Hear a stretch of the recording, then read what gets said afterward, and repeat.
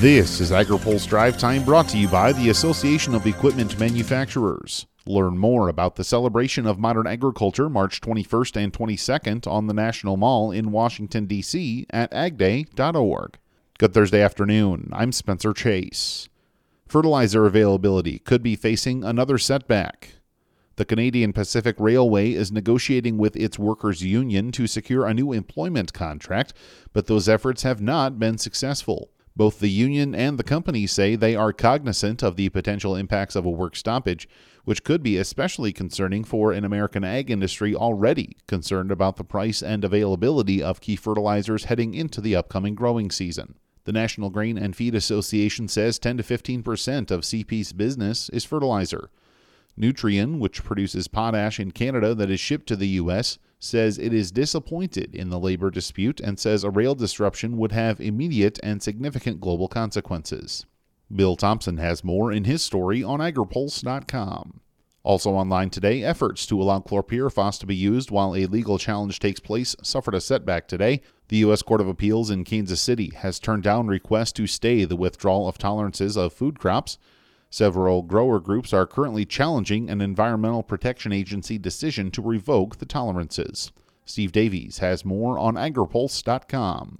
Pending shipping legislation still has life on Capitol Hill. AgriPulse's Hannah Pagel has more. A South Dakota Republican says the House and Senate should be able to come to a consensus on the Ocean Shipping Reform Act. The legislation is aimed at ending port bottlenecks for ag exports and prevent ocean carriers from using unfair practices. The House version of OSRA specifically prohibits ocean carriers from refusing to carry ag exports and return to competing countries empty. The Senate version instructs the Federal Maritime Commission to make new rules on the issue a year after the legislation becomes law. Speaking at a roundtable discussion, Congressman Dusty Johnson says regardless of the differences in the House and Senate shipping bills, they will get something passed soon. We do not want to turn this into a tribal Senate versus House battle. The reality is we are going to get something across the finish line. There is, four corners commitment to getting that done. We're going to fight for our preferences, but we are going to get something done. Johnson emphasized the Ocean Shipping Reform Act would not only provide relief in the short term, but in the long term as well. The Ocean Shipping Reform Act has passed the House and awaits a vote in the Senate. The Senate Commerce Committee is scheduled to vote on the legislation next week. Reporting in Washington, I'm Hannah Pagel.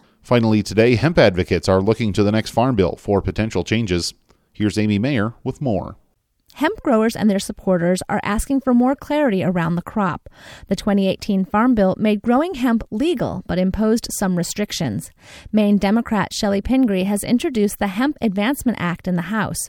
She wants to raise the allowable level of THC in hemp and permit testing for it to happen in labs other than DEA ones. And she wants to remove the ban on hemp growing licenses for felons who've served their time. She says the federal government needs to change the lens through which it views hemp.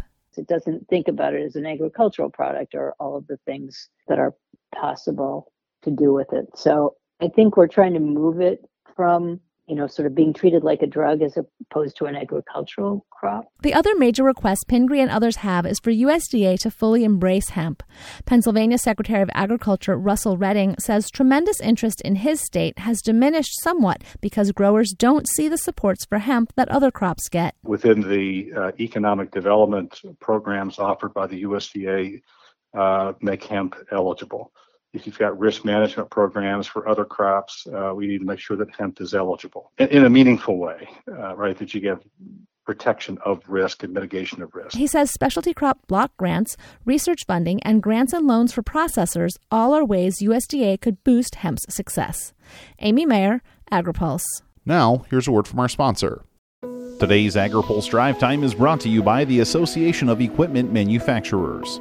Join AEM and over 24 agriculture and commodity groups and equipment manufacturers for a celebration of modern agriculture on the National Mall in Washington, D.C. on March 21st and 22nd. Celebrate Ag Day by learning about the latest in agriculture technology and how we are helping farmers produce more with less.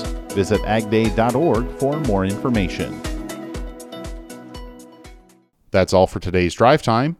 For more agriculture, trade, environment, and regulatory news, visit agripulse.com. Reporting in Washington, I'm Spencer Chase.